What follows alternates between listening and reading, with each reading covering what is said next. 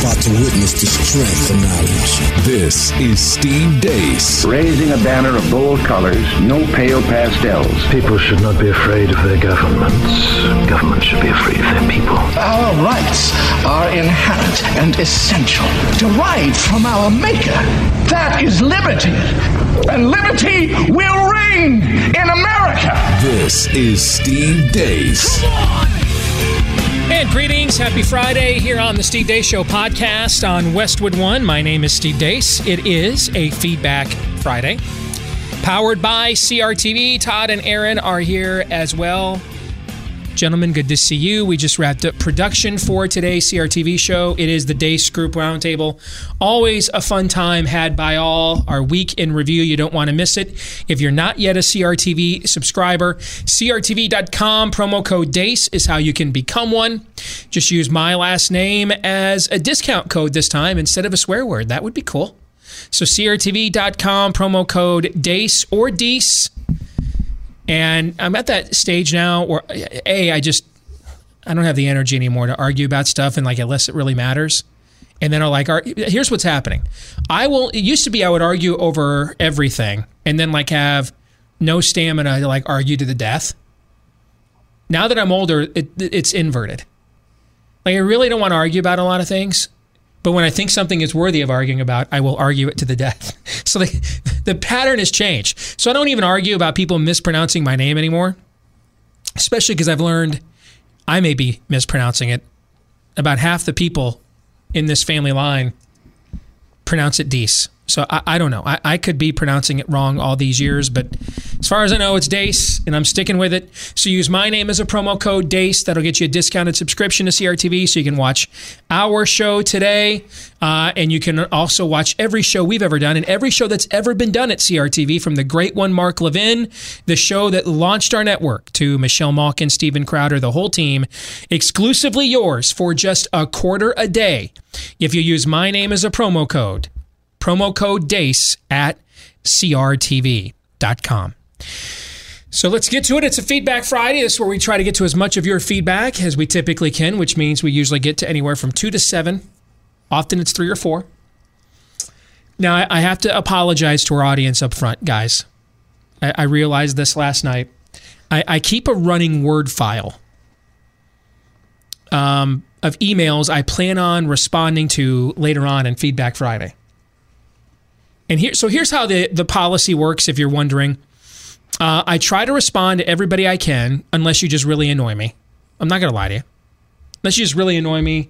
And not in a good way. You may even disagree with me and annoy me, but I'm I kind of like that annoyance, so I'll react. But unless you annoy me in a bad way, I will have always tried to respond to everything as time permits. Now, as my platform has grown, I just can't do that anymore. We get too much. And a lot of times we'll touch a certain theme and we'll get pro or cons on that theme. And, a lot of you will have similar, not necessarily the same, but a similar thought, pro or con. And so I'll kind of pick out one or two on each side that sort of demonstrate that. Maybe respond to some of you, because, a lot of them are dig the show. Hey, quick question for you, and I'll try to respond to those personally as best I can. And then when there are some good ones that I think are good for, topic discussion here on the podcast, I've been saving them in this Word file. And then if they go by, and 3 months go by and we haven't gotten to it, it means that I couldn't prioritize that particular note, and it kind of gets deleted and somebody else takes its place. Are you right? seriously that organized? Yeah, I have to be. Oh my. That's how do you think I get all this stuff done? This is how. There you go. That and a photographic memory helps. A near photographic memory.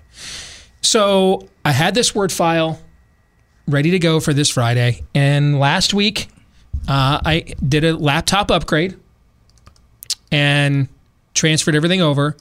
And then I just, because I don't trust the NSA or anybody anymore, I just singed, and I just saw this movie, Unfriended 2, where the Illuminati basically just used the internet to frame people for stuff. And so I eviscerated, I singed this hard drive. I didn't just delete it. I cremated it. Bleach bit? Yes, yeah. And last night as I was getting set for today's show and went to go pull out that file, and I realized, oh, it's not on my new laptop. It was on the one that I incinerated. So if you're wondering, A, if I told you, hey, we're going to talk about your note on the show, and we never do, or B, if you're wondering, how come you never talked about my note on the show? Well, there's a chance it's because I found it annoying. And then there's a good chance it's because it was on that Word document that no longer, well, I'm sure it exists somewhere on the dark web, but it's nowhere any longer that it's accessible for me. So I just felt like I needed to apologize to some people. So, great start to the show, man. You're not sure what your name is, and you lose stuff. I love you, America. And a producer who's responsible for producing 3 shows a day for me looks at me and says, you're really that organized? Which doesn't engender a lot of confidence, I just want to say. All right? So I don't know how my name's pronounced. I lose stuff, and my producer admits I'm not very organized. Guys, welcome to Steve Deace. I meant it as a compliment. Take it however you want. I'm doing just fine over here. Todd, how are you? I'm good. I got my act together, baby.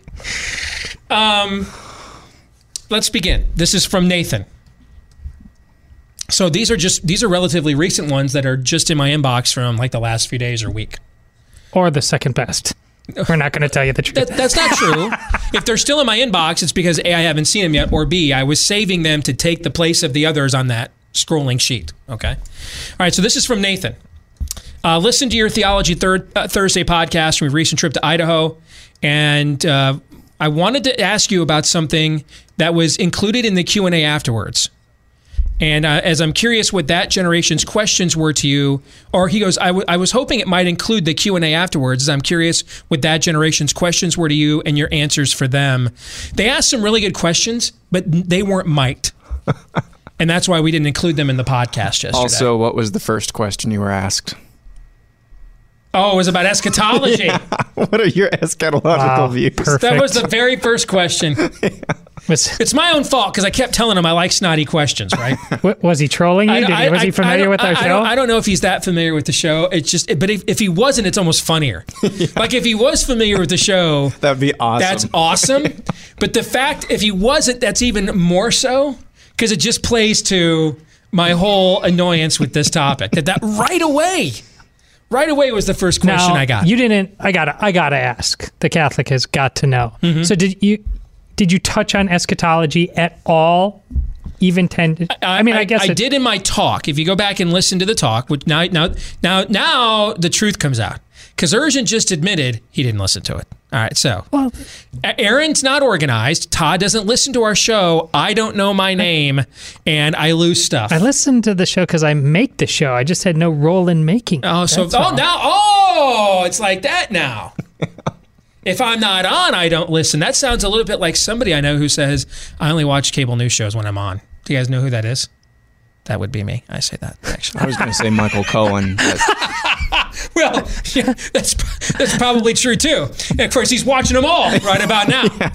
Right? The question is, where is he going to be watching them from in about 6 months? That's the real question, if you know what I'm saying. Okay, so it did come up, so at least he gets points for that. I brought it up in my conversation in the context of all the 3 main views within Orthodox Christianity I have seen act contrary to their stated eschatology in my political activism. That I've seen post-millennials who believe the church triumphs in history act as if no one is ever good enough. We've done that show. Yeah, we did that show. Yeah. So you know the shtick. I do. The premillennials who drive with the gas and the brake on at the same time, right? Yeah. So it is totally legit, but what was his question?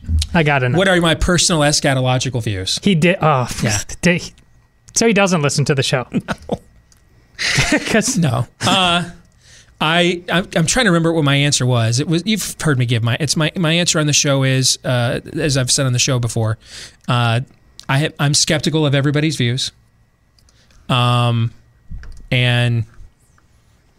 Jesus reigns. That's my not in the future and not fully now, but Jesus reigns. That's my view. I'm endlessly fascinated by the Protestant obsession with this. You know, it's funny. This has become like the Catholic, like I was saying on my Twitter account last night, Rudy Giuliani's TV appearances, when the 2018 election is done, we're going to look back at all the times Rudy Giuliani fired up the Democrat base on television. And that's going to be the 2016, why didn't Hillary ever go to Wisconsin? Talking point, right? That we've had for 2 years. Well, she never went to Wisconsin. We're going to be talking about Rudy's TV appearances after the 2018 election, I think. And similar to how Protestants are simultaneously curious, annoyed, and uninformed and skeptical of the papacy. I believe our fanaticism with eschatology, I think, is the Catholic version of Protestant inquisitiveness. Agreed? Yeah, well, yeah, I think it's like you guys are often with like Mary and stuff like that. Yeah, like because the way we talk to you guys, like, so, why do you pray to Mary? You guys are like, so you guys think you're flying up in the sky? That's how this works. No wonder we turn the culture over. So we walk up to you guys, we're like, so you guys do whatever the Pope tells you?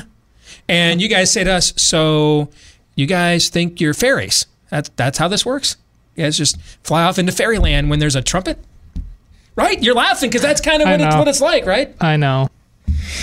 Anyway, let's continue with the email from Nathan. He says, I wanted to ask you for any good resources on each of the 3 dimensions you talked about. I can't give you one, except my own writings, because I came up with this. The 3-dimensional thinking of know why you believe what you believe, which is something I just lifted right out of the words of Peter in the New Testament.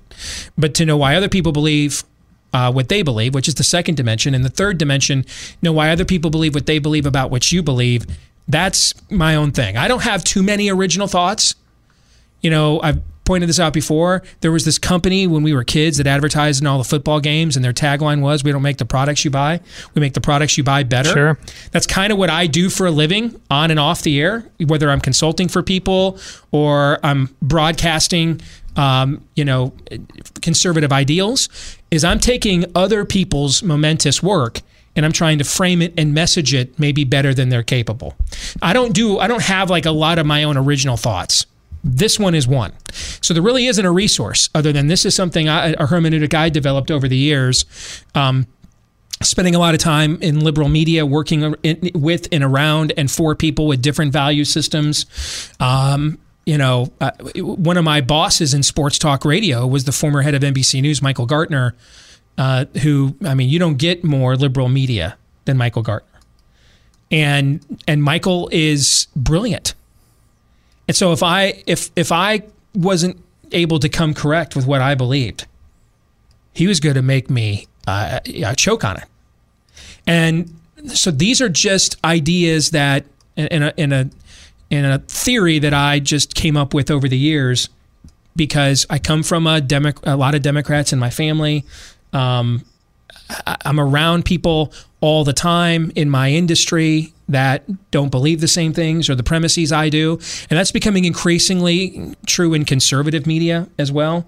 A lot of the Judeo-Christian or biblical premises for things that drove conservative media from really its advent in the 80s until maybe around George W. Bush's reelection in 2004 isn't around really anymore. We have National Review is writing articles about it's time to accept transgenderism, which Bill Buckley would have had you scourged if you would have ever suggested that to him, okay, when he ran the place. We're debating Newsmax, or not Newsmax, but LifeSite News and National Review are debating whether Fox News is too gay. It's a different, conservative media is different now. It's far more secularized now. And so even because some of you are like, well, Steve, you work in conservative media. How are you around people with divergent views? Oh, I'm around people with divergent worldviews all of the time.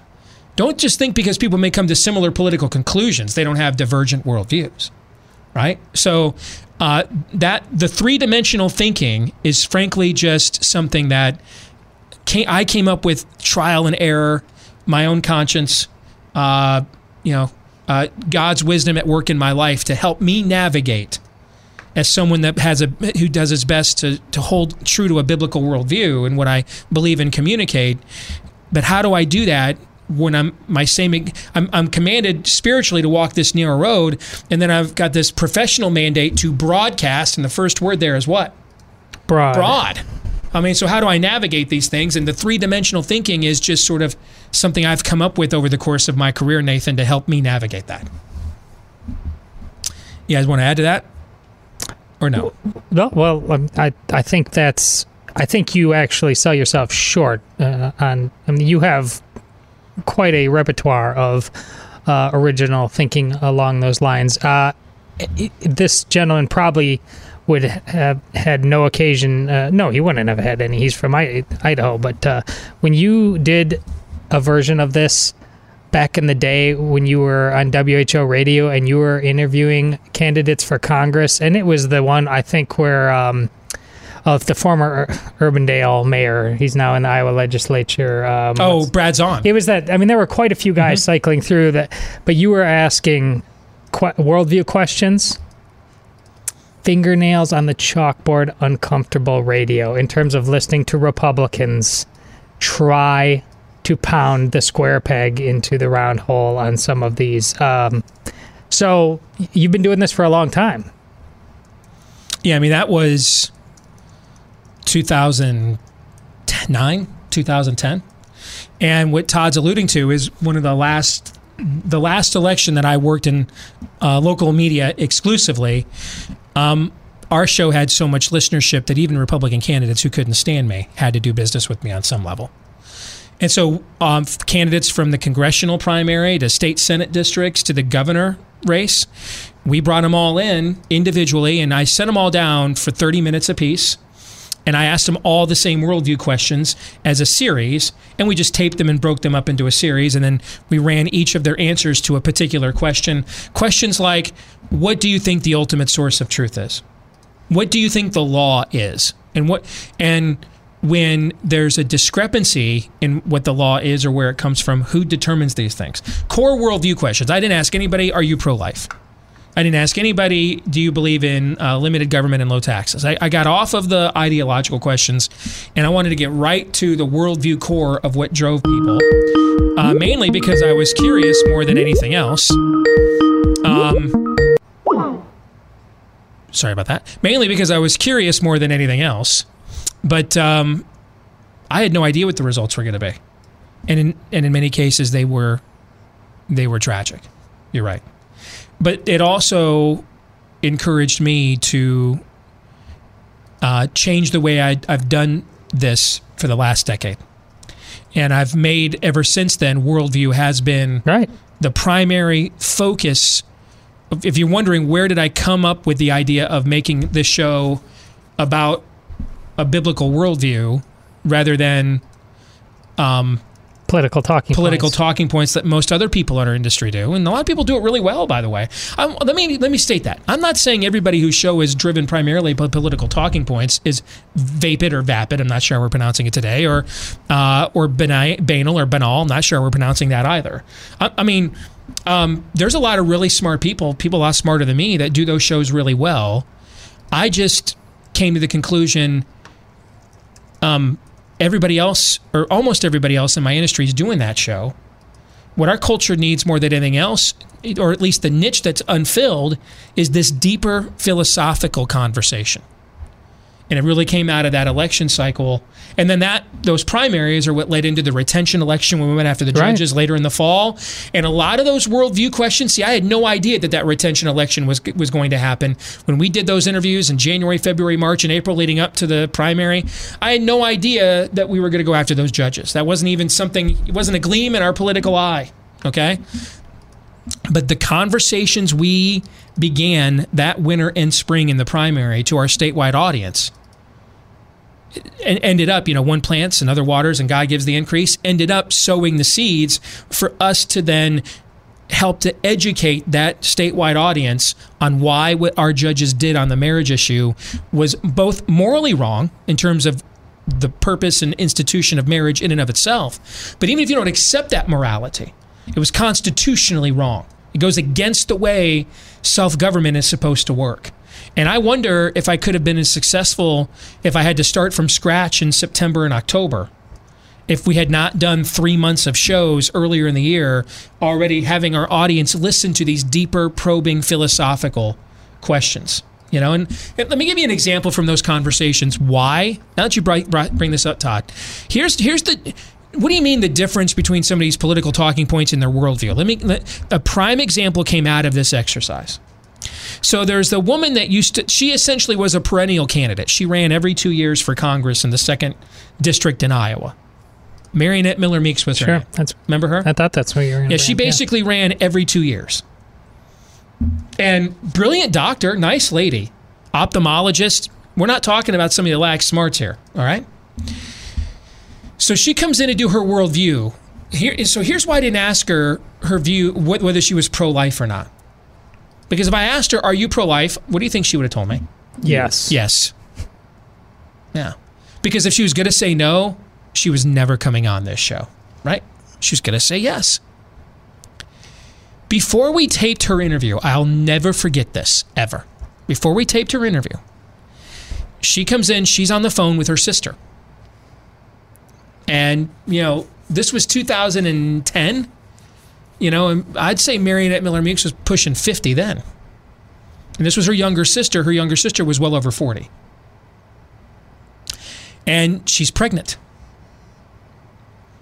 And she's on the phone with her younger sister, and I'm doing that thing where they're talking so loud I can't help it over here, but I'm really trying not to as I prepare the studio to tape the interview.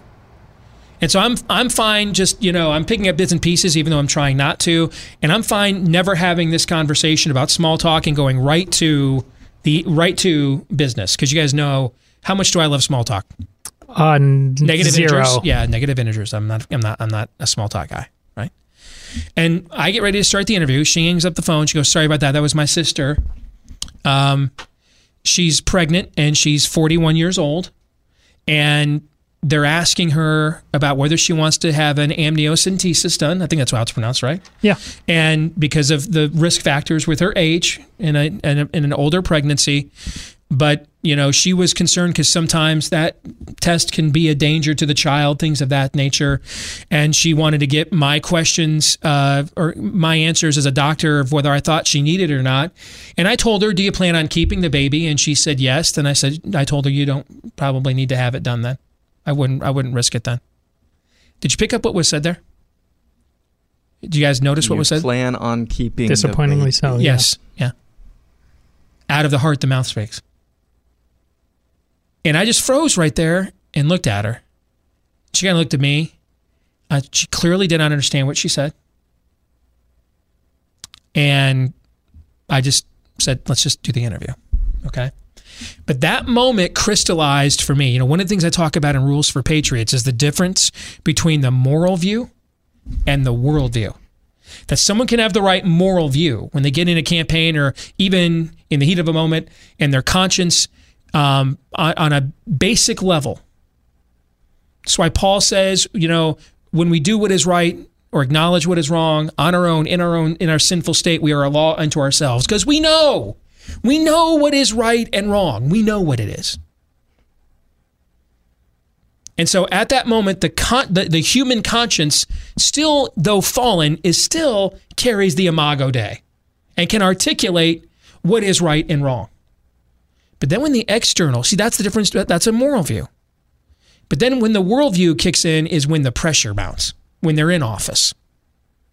Or as I used to explain it to my worldview students, 10 years from now, you're working at a job. You're the manager. Boss comes to you and says, hey, I need you to go fire that single mom over there because I've asked her out and she keeps rebuffing me and I don't want to work here anymore. And you're like, hey, man, I don't think that's right. And he says, well, if you don't fire her, I'll just fire you too. And, now you've got a wife at home, a special needs kid, another kid who's got medical bills from a surgery last year that you couldn't afford and your deductible didn't cover, right? You've got student loan debt from when you were in college. And romance without finance is a damn nuisance. You're going to go home and tell the wife, hey, we're out because I wouldn't fire this person over here. And she'll be like, well, why didn't you choose her? I'm sorry, I'm not married to her. I'm married to you. We can't pay our bills now. So congratulations on your morality. Now we're unemployed. Right? That's when the worldview kicks in. Because this fallen world will look to put you in corners and give you bad choices. It's false choice daily on planet Earth. That's what it is. And social media just amplifies it. False choices across the board. First comment last night when I pointed out how asinine Giuliani's defense of Trump was on the grounds that Cohen has been a liar his whole life. And I'm like, he was the president's lawyer for like 20 years. I'm not sure this is the best line of argument. The president hired a known liar to be his lawyer for 20 years? First comment is a guy, well, that's what you get, Trump tard. We tried to warn you. I didn't even vote for Donald Trump. But that's what we do all day. That's planet Earth all day, every day, especially on social media. False choice daily. That's what it is. Just line up false choice after false choice after false choice. That's the devil's game. And that's when you'll see the difference between the moral view and the worldview. Because the moral view, when it's easy, will articulate what is right and wrong, may even recognize where right and wrong comes from. But when it gets hard, the moral view will collapse because your worldview still says, I serve this world, not the one to come. I serve this kingdom, not the kingdom, not of this world. And I've got to do what it wants me to do and make the best I can do. I got to choose the lesser of two evils. I'm going to have to, I think it sucks this single mom will be out of a job for not, putting out with her boss. But, it's like Reagan used to say, recession's when your neighbor doesn't have a job and depression's when you don't have one, right? So as bad as it sucks that she won't have a job, it'll suck even more when me and my kids don't have a job. So sorry, honey, you're fired. That's the difference right there. And you saw that articulated from Marionette Miller Meeks. She just volunteered that information. I asked her if she planned on keeping the baby. Yes. Okay, well then I wouldn't risk anything that would damage the child. Then you're in good health. So if you asked her if she planned on keeping the baby, that implies there was an option to not keep the baby. To kill the baby. Yeah. Jacob writes, Steve, seems like lines, sides, tribes, or whatever are pretty well set in stone these days, and no one is changing their minds. If that's true, what's the point of even having discussions on all the current topics other than just to hear us talk to ourselves, which I'm fine with, though, because I love other programming. That's a great question. That Let's is a great... fold up shop now and just go home, take an early weekend. Well, Jacob, first of all, you understand you asked another guy, why do you keep talking? Okay, well... Any woman will tell you on that first date, if it's awkward silence, what's the way to get this thing going? Ask a guy about himself. Loves talking about himself, right? So, I mean, if someone just paid us just to hear ourselves talk, we would do that. We're guys. We like to hear ourselves talk. We enjoy our own pontifications. We like that. That's why you hate small talk. Enough about you. Let's talk about me. Perfect. But there's something else happening here. And I think it goes back to the conversation we just had about political talking points, the news of the day, the hot takes on the news of the day, compared to the deeper worldview issue. If as much as I just said, there are plenty of great people that are doing the political hot talk, talking points of the day, and they're really smart and they're great people and they're doing it well. I also believe, though, that if you make that the primary focus of how you work in our industry, I think it's unavoidable. The tribalism's unavoidable. It's absolutely unavoidable. And some may argue that's okay. I'm not here to say, by the way, that is always bad. There was a lot of tribalism between the Redcoats and the Colonials. There was a lot of tribalism between the blue and the gray. There was a lot of tribalism between the Allies and the Axis. Okay, so I should probably have said this a long time ago. Tribalism in and of itself is not always bad as an absolute. When the lines of what's good and evil are clearly drawn. I just don't believe they're clearly drawn in this day and age. I mean, 3 months ago, Sean Hannity was on television saying Michael Cohen's a great guy, and I enjoyed his real estate advice when he was implicated in having retained his legal services, right? Right. Now he's a traitor to America. That's what he is now. And the same people that thought he was same people on the other side who thought he was a sleazebag and couldn't wait to link him to Sean Hannity and hang Sean Hannity's noose in the public square for having taken some legal advice from him once. Now all of a sudden, Michael Cohen, man, I mean, he's America's deliverer. He's gonna deliver us from evil, from Trump. He's a hero for singing like a canary. What has changed? Has Michael Cohen's has the fabric and essence of Michael Cohen's character changed at all? Almost certainly not. Of course not. Our view of it has changed based on whether his brokenness can be applied in the way that in the outcome we favor. Which means who's also broken in that equation? Us. Michael Cohen is the same fool that he was 2 years ago on CNN when he got depantsed by some CNN reporterette on polling numbers. And he was the laughingstock then. And we all knew he was a posing liar then. And he's probably one now. Nothing's changed. You know? Says who? Yes. It's too perfect. I had to. Yeah. We're the ones that changed. Yep. We changed because depending on whether he's now using his brokenness to our advantage or not. That's what we care about. So most of the time, tribalism is bad because it's another word for idolatry. And we are all, in our sinful states, idolaters at heart. But when existentially right and wrong and good and evil are clearly clarified, and who's on the right and wrong side of those things is clearly clarified, you know, there's nothing wrong with a little tribalism in 1942, 1944, 1863. You know what I'm saying? Yeah. Nothing wrong with some tribalism then.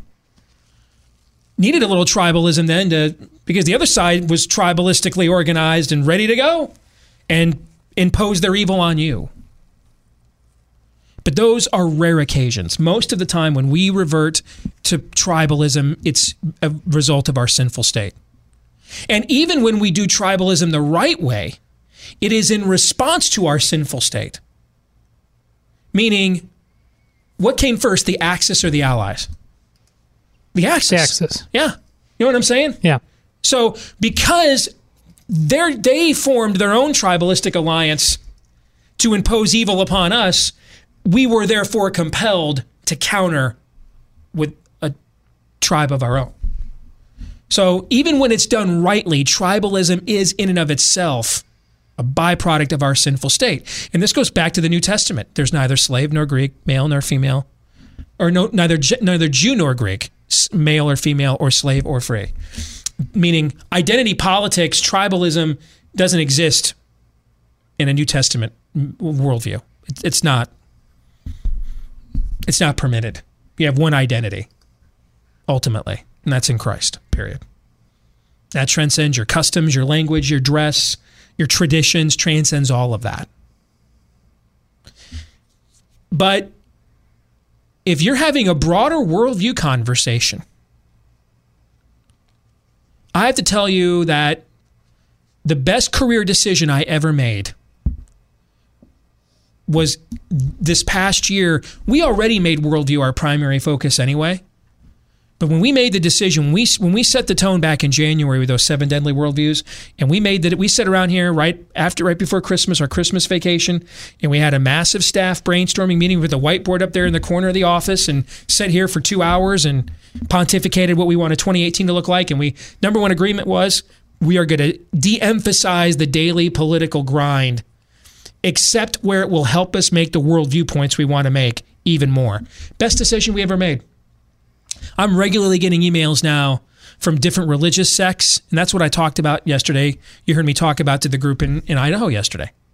I get, emails from secularist, atheist, people that have fallen away from the faith, people who are raised in the church when they were younger, left it because they thought, because they were shown something else that's an aberrant variation of Christianity or a fake religion in and of itself.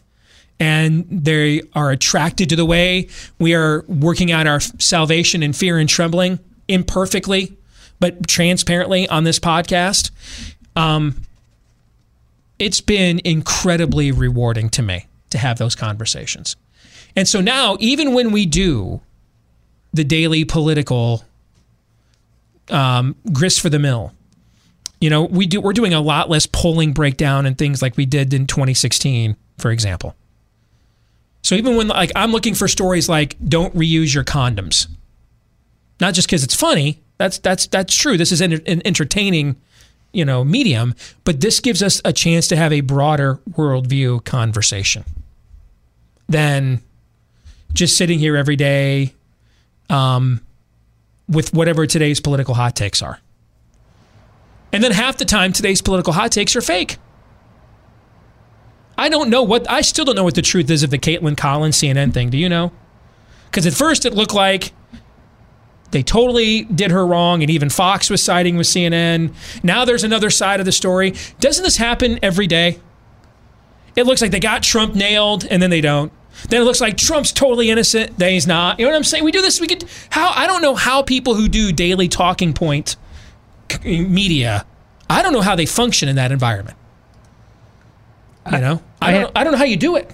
I have just this automatic, and I know you do too, default settings as I go through the daily news, and I just see a story like that, and it automatically goes into the over there file. Agreed. Until something breaks that I need to care right now. I mean, that was a perfect example of a story. Like, I don't need to know any more about that other than the brief crawl I get. Talk to me when this actually matters. I don't care about Michael Cohen at all. I don't. I care I only care when it crosses over into what we do. When people are asserting things that cannot be mutually true at the same time, and now we're into tribalistic moral subjectivism, and I will go after that every time. It's like we've got this beautiful cute little Bichon we bought Zoe for her birthday 5 years ago. And, Bichons are homeopathic. They don't shed. He is our little cuddle puppy, Couldn't be any more low maintenance. And we always have a ton of rabbits in our yard, particularly this time of year, through the fall. And it was just me and Cap. The kids named him short. His name's Captain America. We call him Cap for short. And it was just him and I. He needed to go out. He rang the bell at the door. I let him out. 10, 15 minutes go by. I'm like, I know it's taking that long to go to the bathroom. Something's going on. I go outside. Cap turns around. And there is the writhing, dying carcass of a little bunny rabbit in his mouth. That's outstanding. Okay. And he turns around, he sees me, and it's like I just caught him crapping in the house. And he tucks his tail between his legs, and he kind of squats down. His ears go back, and it's like we were telepathically connected, because I could hear in his dog voice. I'm sorry, man. I'm still a dog. What'd you expect? There's nothing I can. They were there. I mean, I know. I love getting petted. You guys groom me every month. I get babied. You guys even shave off the nails on my paws, my claws, and that feels really good, and I really appreciate that. But you got to remember, man, I got a good deal going here, so please don't punish me, but I'm still a dog. I couldn't help myself. You've got the dude code. He's got the dog code. And I totally got it. So I cleaned him up and cleaned up the bunny before, because if Zoe got home and saw it, it would traumatize her to see her little puppy as a predator. All right. And so ever since then, I know this time of year, the dog's out there more than 10 or 15 minutes. He's hunting wabbits in here. And I jump out there to stop my girls from the tragic visual of Noah 5 years ago would have been freaked out. Now you've been like, dude, where's my camera phone? All right. But the girls will be in counseling if they see this. So I'm always on guard about when he's out there too long. I bring that up in the context to say this. If you send me nonsensical, circular reasoning logic or self-refuting simultaneous statements that you can't help but hang yourself from, I'm Cap in this visual. I was made this way. Yeah. Lady Gaga was singing about me when she said born this way. I am constructed by my creator to seek out such horse poop and annihilate it red rum, red rum, red rum. I can't. I've tried to stop, man. I can't. I was that guy last night on Twitter with anonymous abortion woke guy. I saw that. Yeah. I saw that. I had to. And that's the only thing about the Michael Cohen story I care about. Other than that, I don't really care what's on the tapes or what's not. I don't care if he never goes to jail. I don't care if he's there for 50 years. I don't. And you know why I don't care? Because once I become convinced the truth is unattainable in a story, I stop caring. I'm a guy. I'm fight or flight. All guys are, ladies. That's why hard to get works to a point. If you make it so that we like a challenge, but if we think we can't win, what will we do, Todd? Move on. You move on. Shake the dust from our feet. Yep. Because every guy in every situation, what's the game? What are the rules? Who's keeping score? How do I win? If I get to number 4 and I think winning's not attainable, what will I do? Eject. You're out. Find a game I can win. That's what I'll do. And so when I get to so many of these Trump stories are so tribalistic, truth is unattainable.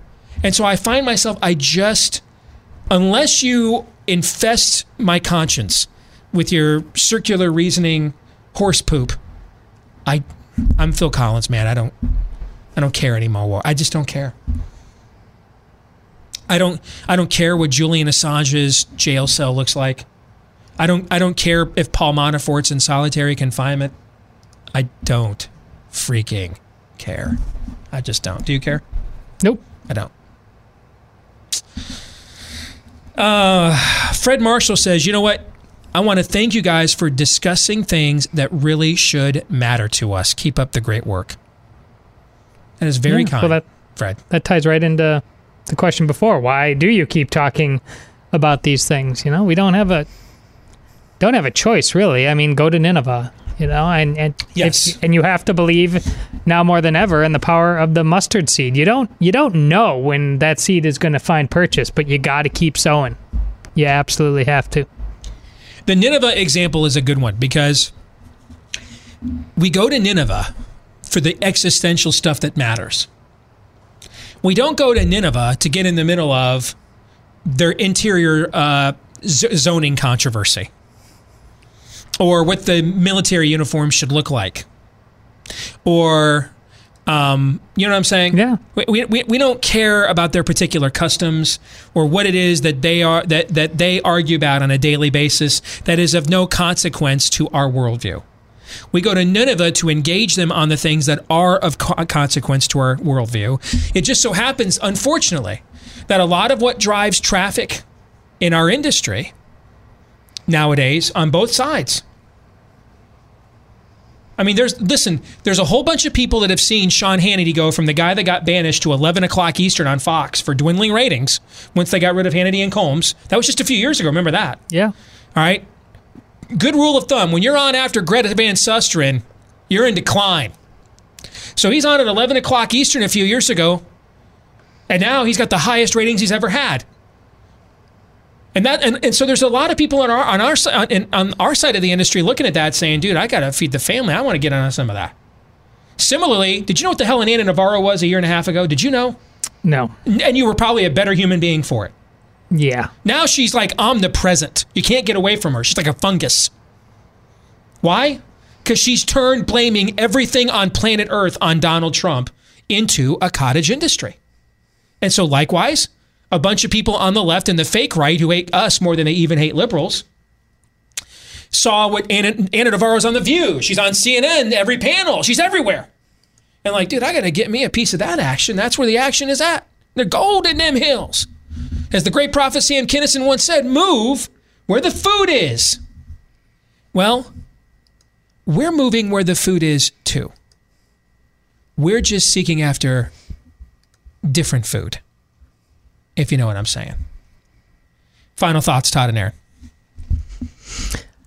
Well, I just want to echo what I said. The last two questions were so related about thank you for doing what you do, or sometimes I wonder why we keep doing it. Hey, I'm thankful for this job to get to do what I do, but I'm like Aaron, and Steve and I talk about this, whether it's what I write, the conversations I engage in, I'm always thinking on a daily basis, what's the point? Not in a give up question, but like how can I do this to make sure I'm not just checking the box, going through the motions. It's if this just turns into a job to that extent, that concerns me. I don't want to be a part of the echo chamber. So asking the question isn't wrong, but always go back to your first things.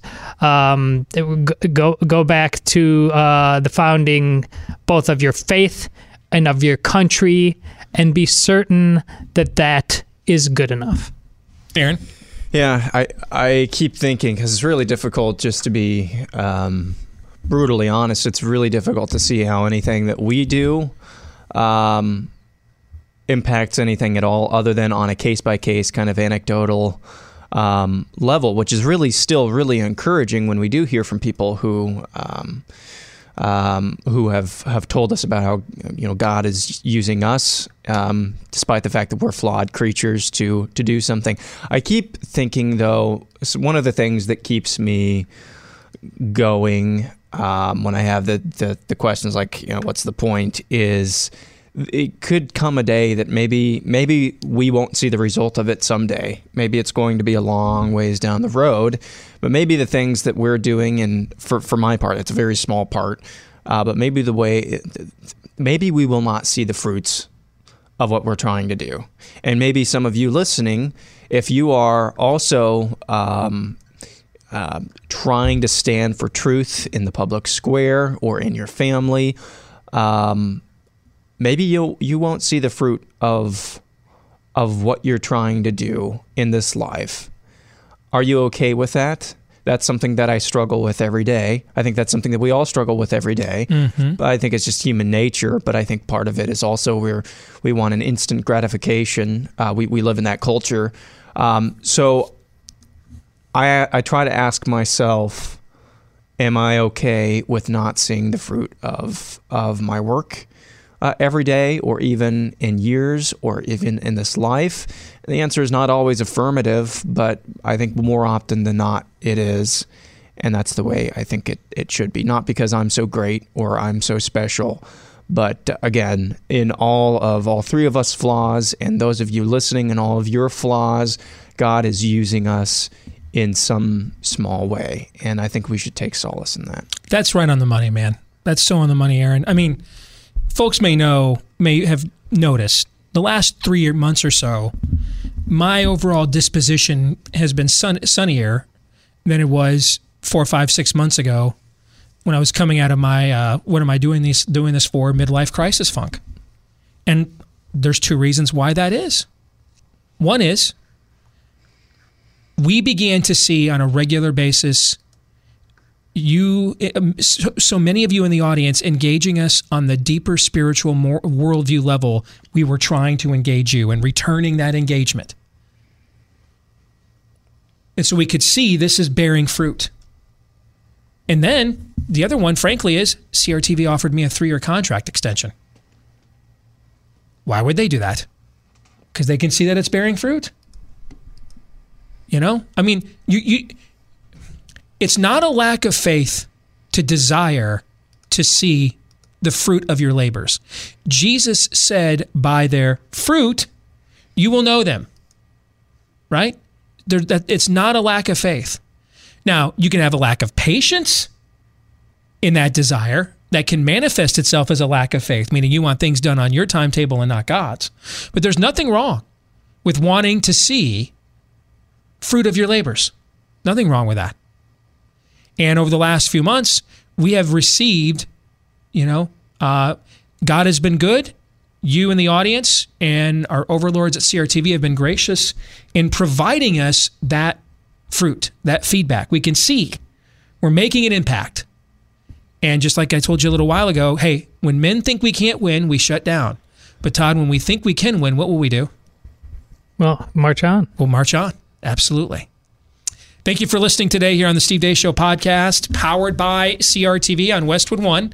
Let us know what you think about what we think. Steve@stevedeace.com is the email address. You can like us on Facebook and follow us on Twitter at Steve Deace Show. Last name is spelled DEACE. please, if you have a moment this weekend, click like on iTunes, Stitcher. Leave us a positive review. Those things help us to get the word out. When more people see that, they want to check us out as well. So many of you have done that already. Thank you. Have a great weekend. John 3:17. This is Steve Deace. I like you.